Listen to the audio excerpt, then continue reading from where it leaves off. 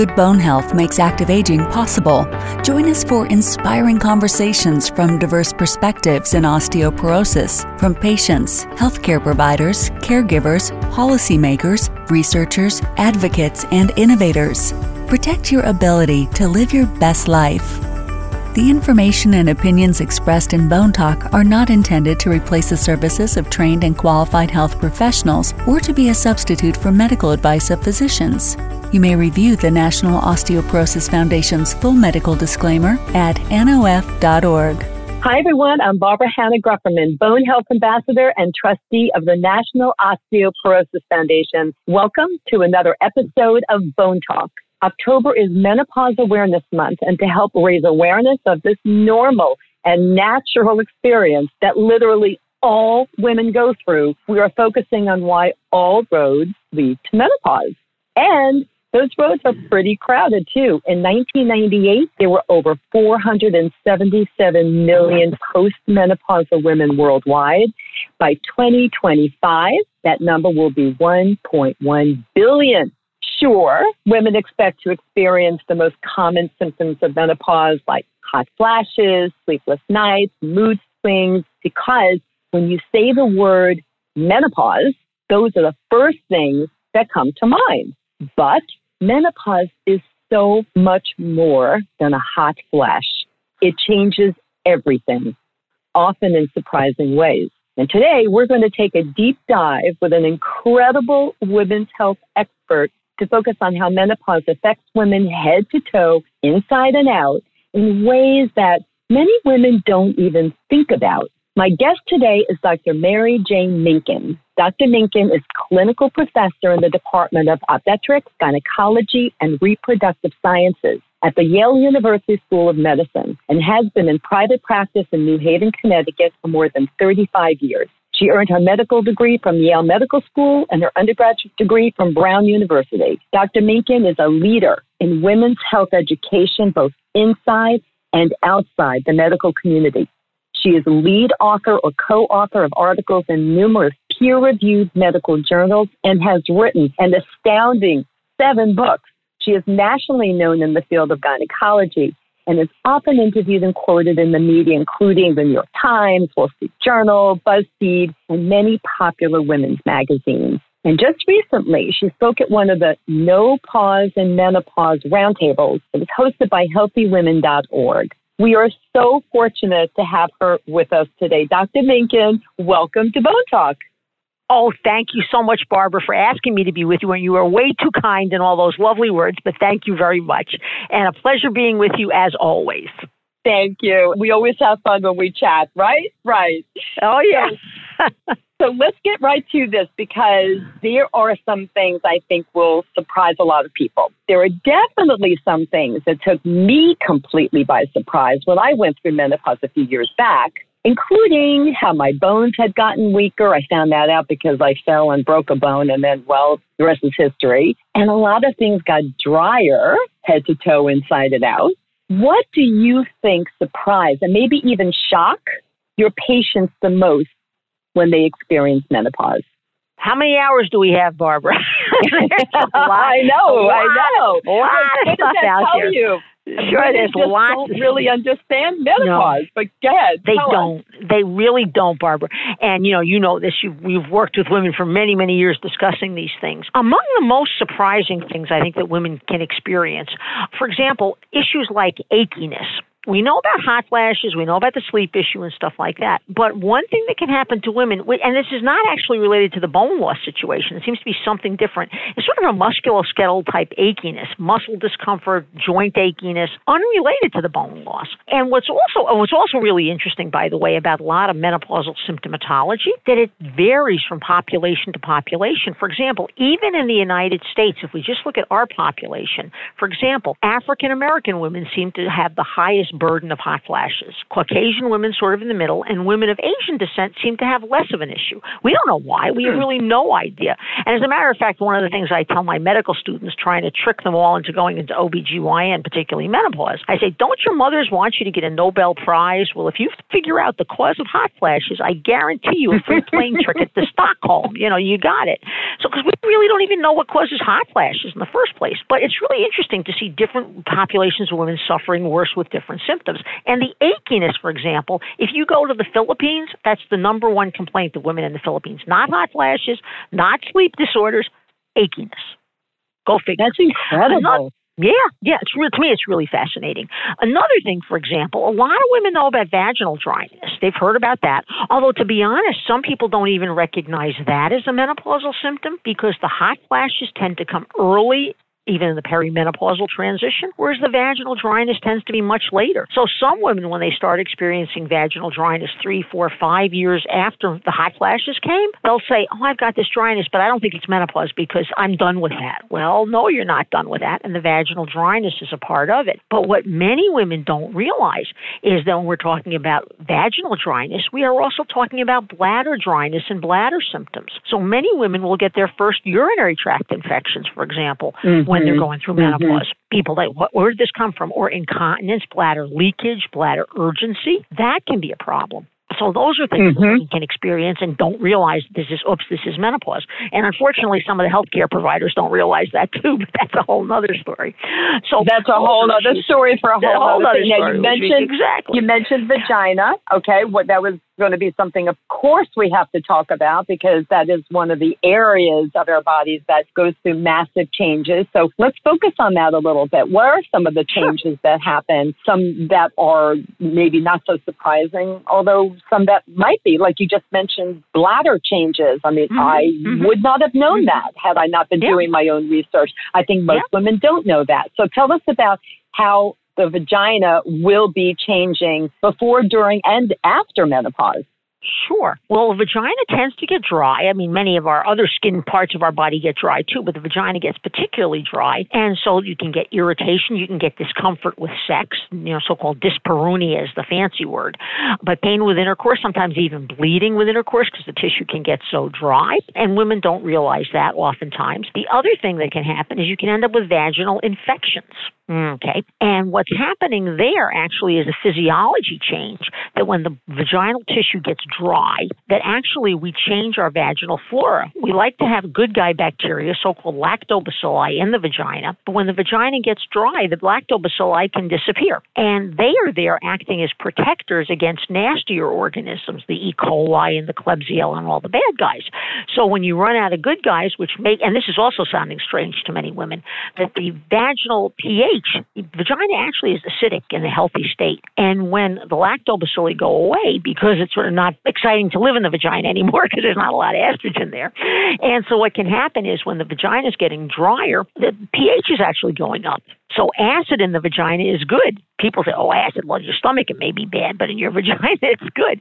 So there are all these changes that can be going on secondary to that loss of estrogen.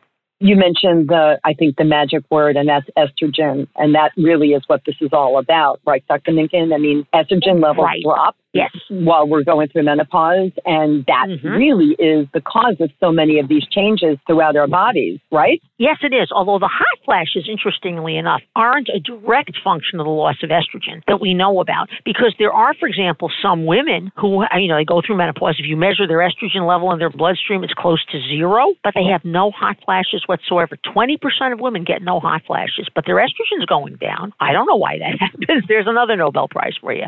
So the answer is I actually never knew that. That's new information. I never really knew that. That's so amazing.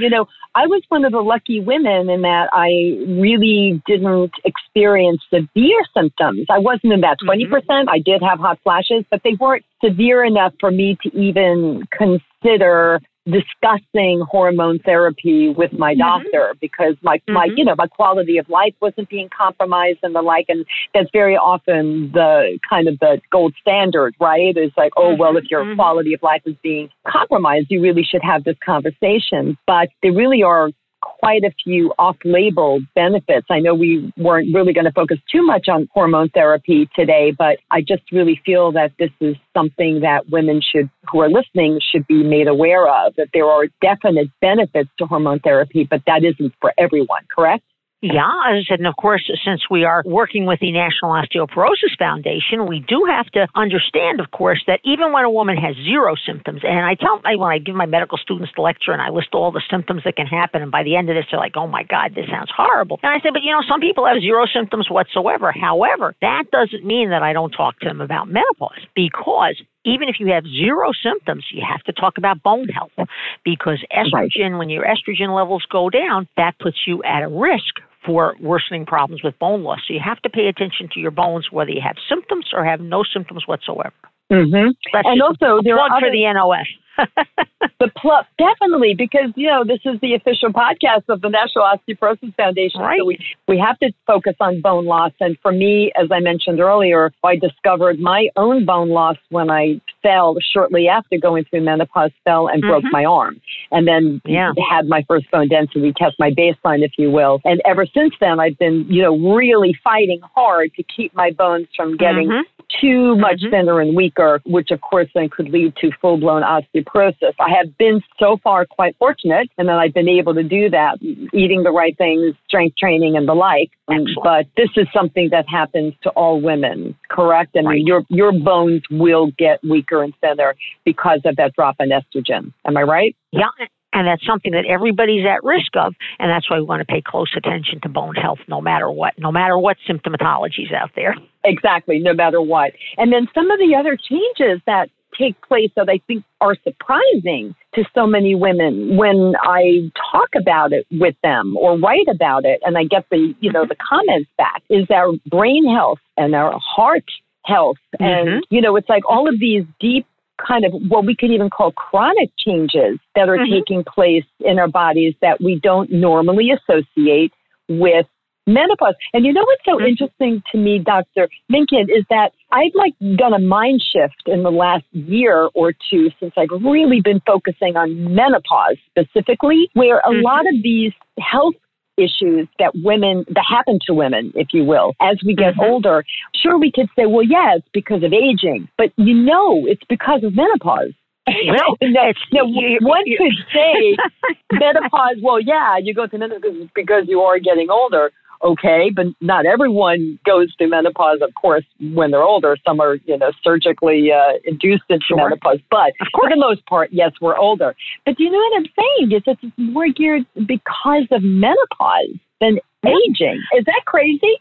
No, it's not crazy at all. And one thing you do bring up there, Barbara, which is a really important point, is that although the average age at menopause is 51.3 years in the United States, But anyway, however, about 1% of women are menopausal by age 40 and 5% are menopausal by age 45. So we don't want to forget those women. And of course, the thing that we really haven't talked about here at length is the concept of perimenopause, the time leading up to that final menstrual period, because you can't say to somebody she's fully menopausal until she's gone that magic year without a period. So even if you go 6 months without a period, boom, you get a period. That resets the clock. So you have to go another year beyond that to say, yes, you're fully menopausal. However, you may be perimenopausal for a number of years until that magic final menstrual period, but that doesn't mean you're not going to have symptoms. And indeed, for example, the hot flashes tend to be more annoying to many women in the perimenopause. Once they get to full menopause, the hot flashes tend to get better for a lot of women. So this is things to be aware of. And so what I find very important, and this is what I try to get across to my medical students and my residents, is if somebody comes up with, interesting things that they're talking about, like they're not sleeping well, or they're feeling their concentration is off, or their vaginas might be a little drier, their bladders feel a little funky, and they happen to be 42 years old, and they may have only skipped one period, well, there may be a lot of other things going on, but I ask my young trainees to please keep in mind the the potential in what we call the differential diagnosis could be perimenopause. And what I always say, which I've given a number of talks, as you know, to lay audiences, lots of women in the audience, and after every single talk I have ever given to a group of women, at the end, I always have one or two very young women coming up to me. They're almost always in tears, and they will say to me, "Oh, I wish I knew this, 5 years ago or whatever, because I was experiencing all these symptoms, and people sent me from one specialist to another." And I'm not saying anything bad about psychiatrists, but they would send them to 2 or 3 different psychiatrists because they thought they must be crazy dealing with all these things. And it turned out they were really perimenopausal, and nobody thought about that as far as, taking care of them. And your heart goes out to these young women who are really, really in a tough shape. And nobody said, gee, I wonder if these ladies might be perimenopausal, experiencing all of these unusual symptomatologies. It's really incredible. I mean, just kind of generally speaking, women's health really gets short shrift, I think, compared to when we're looking at men's health and research done on men's health and health issues and disease and illness. So this is just one really good example. I mean, send her to a psychiatrist, right? I mean, that seems to be. Again, I don't want to dump on psychiatrists. They're lovely people. But, the lady, she may have had some issues, but she probably needed estrogen more than anything else. And, that's, most psychiatrists don't prescribe that, And can we just for a minute then look at the other side? So we just talked about perimenopause, and let's look at the other side. That's postmenopausal women. I mentioned that before we started our podcast, that I put out a newsletter every week, Menopause Chi-Chi. And there were some women that go, oh, well, I don't need that because I've been there, done that, already gone through menopause. So no. But the body continues to change. Sure. Am I right? Absolutely. Even like as you're leaving menopause and you think, oh, I'm already done because the hot flashes, as you pointed out, have gotten a little bit better, more manageable. And you start to think, okay, that's it. So I'm done. I don't have to really think about this anymore, as if anybody really thought about it to begin with. I know I did not. I did not when I was going. Of course, I think about it all the time, of course. But yes, you do. And now I'm a little prejudiced. I sure do now, too. So this is really so important to me that, women who are listening who happen to be like me, postmenopausal. I'm 63. I'm very postmenopausal. And yet, I have to keep tabs on all of these body parts. I have to really make sure, am I doing everything right from my bones? Yes. Am I doing everything right from my heart, from my brain, and so on? And am I dealing with my dry vagina and bladder issue? Am I looking at all this? And even looking at things like, dry skin, dry eyes, dry hair, all of that so connected to menopause. So I just want to make sure women understand that just because you're through with menopause in the kind of more common symptom sort of way, and you're truly a postmenopausal, doesn't mean that you're ever really out of menopause. That's kind of how I view it. Yeah. Basically, postmenopausal goes on forever. So that's, goes on forever. To that. Absolutely. Definitely. So, and some other kind of surprising, what I call under the radar effects of menopause that some women have asked me about, like, is there an increased migraines, like weight gain specifically, belly fat, things like that? Anything else that we wouldn't normally connect to menopause? Other surprising? Sure. Well, let's talk about those, because those all do have connections to menopause, and many people wouldn't necessarily think about it. What's interesting regarding migraines is they actually tend to get better in full menopause for most women. Perimenopause is the time that drives many women crazy because of the fluctuations in levels. Your hormones are up, your hormones are down, whatever. So that basically the perimenopause tends to be more problematic. And can I say this word? I love to say this word, migraineurs. You didn't use the nice French word, because people who suffer from migraines, it just sounds classy. So anyway, but migraineurs tend to do worse in that's why I like to say hot flushes. It sounds like I'm a classy British person. It's just the girl from New Jersey. Yes. But anyway, what can I say? So anyway, but that the migraineurs tend to do worse in perimenopause. Once they get to full menopause, most of them do better, although there are some people who will get some headaches in full menopause, and we deal with those oftentimes hormonally. The other issues that happen as far as, the migraines, the weight gain issue is a bothersome thing for many women. And that basically is a very interesting woman named Wendy Kohrt, Kohrt. And for those folks who are listening to us who like to go on to PubMed, you can look at some of her publications. It's very interesting that she actually takes ovaries out of rats and puts them on little rat treadmills. I guess they use hamster wheels for them, whatever. So she exercises the heck out of them.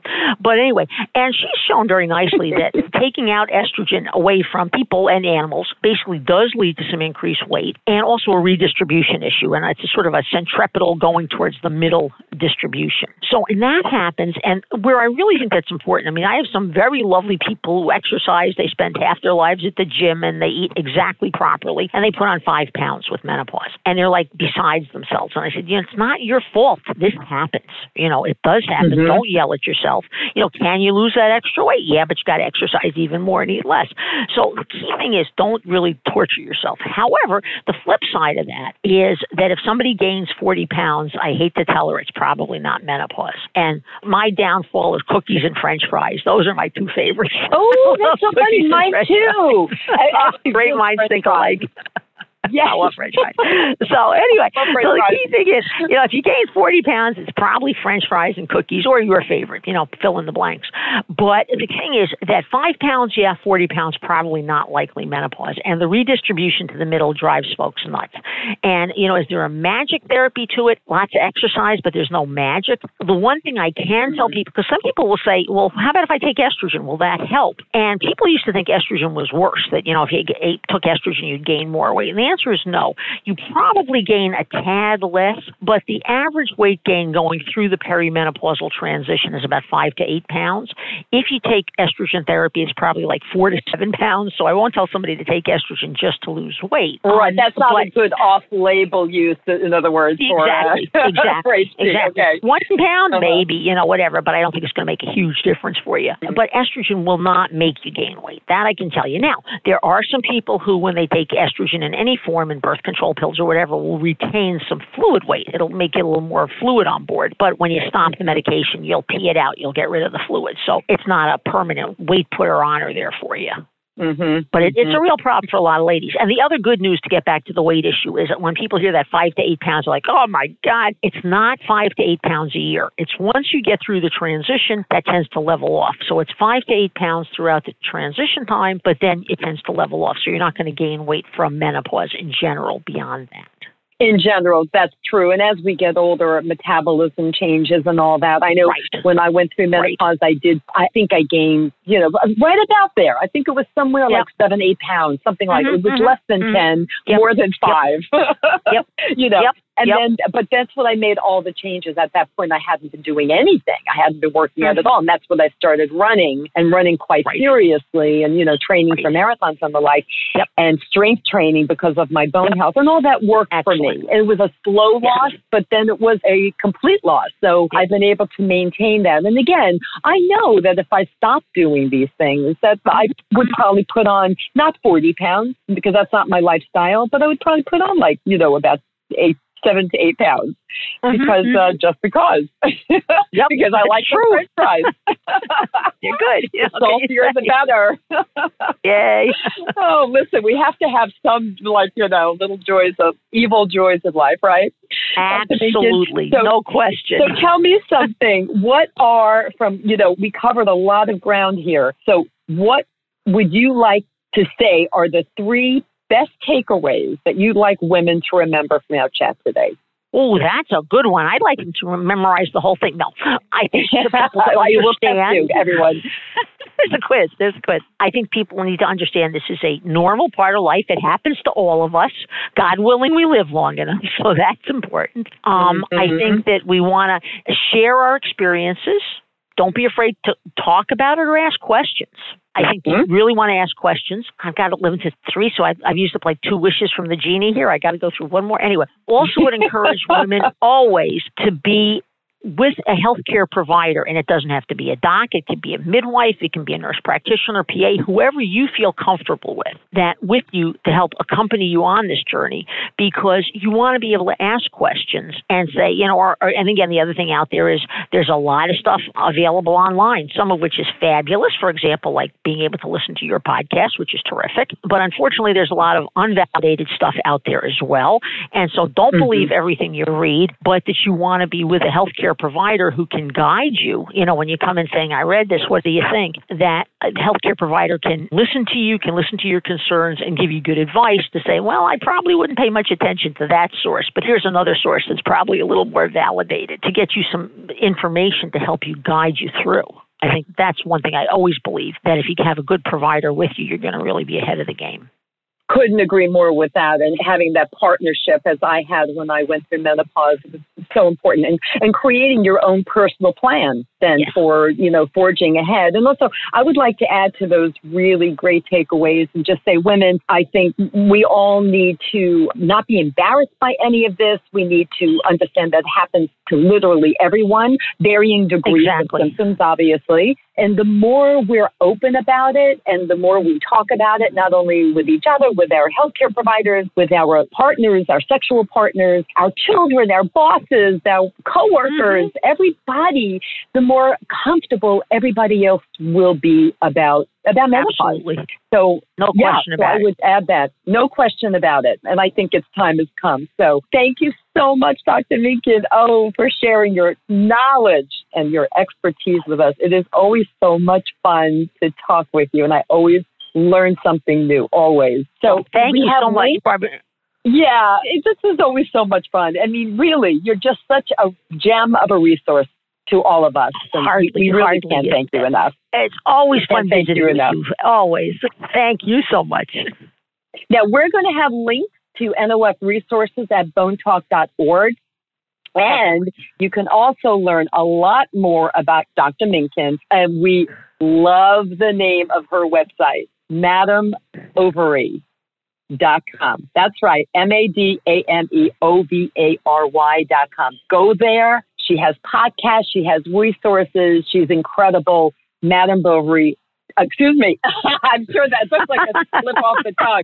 MadameOvary.com. Okay. Everyone, I hope you enjoyed. I know you enjoyed this episode of Bone Talk as much as I enjoyed talking with our wonderful guest, Dr. Mary Jane Minkin. We always hear amazing things from our guests, but we want to hear from you too. So please go to bonetalk.org and then go to share your story to tell us what's happening in your world, because the more we're connected, the stronger we will be. You can also visit healthywomen.org for the No Pause in Menopause Roundtable, a series of talks that Dr. Minkin was actually on as well, so you can hear hers, hosted online each Wednesday through October and the first 2 or 3 weeks, I believe, of November. But go and check that out. And for more information on how to keep your bones strong and healthy for life, please go to NOF.org regularly for up-to-the-minute information. And lastly, please, everyone, do 2 things. 1, subscribe to Bone Talk so you never miss an episode. And 2, please share with all your friends and family so they can benefit from this information as well.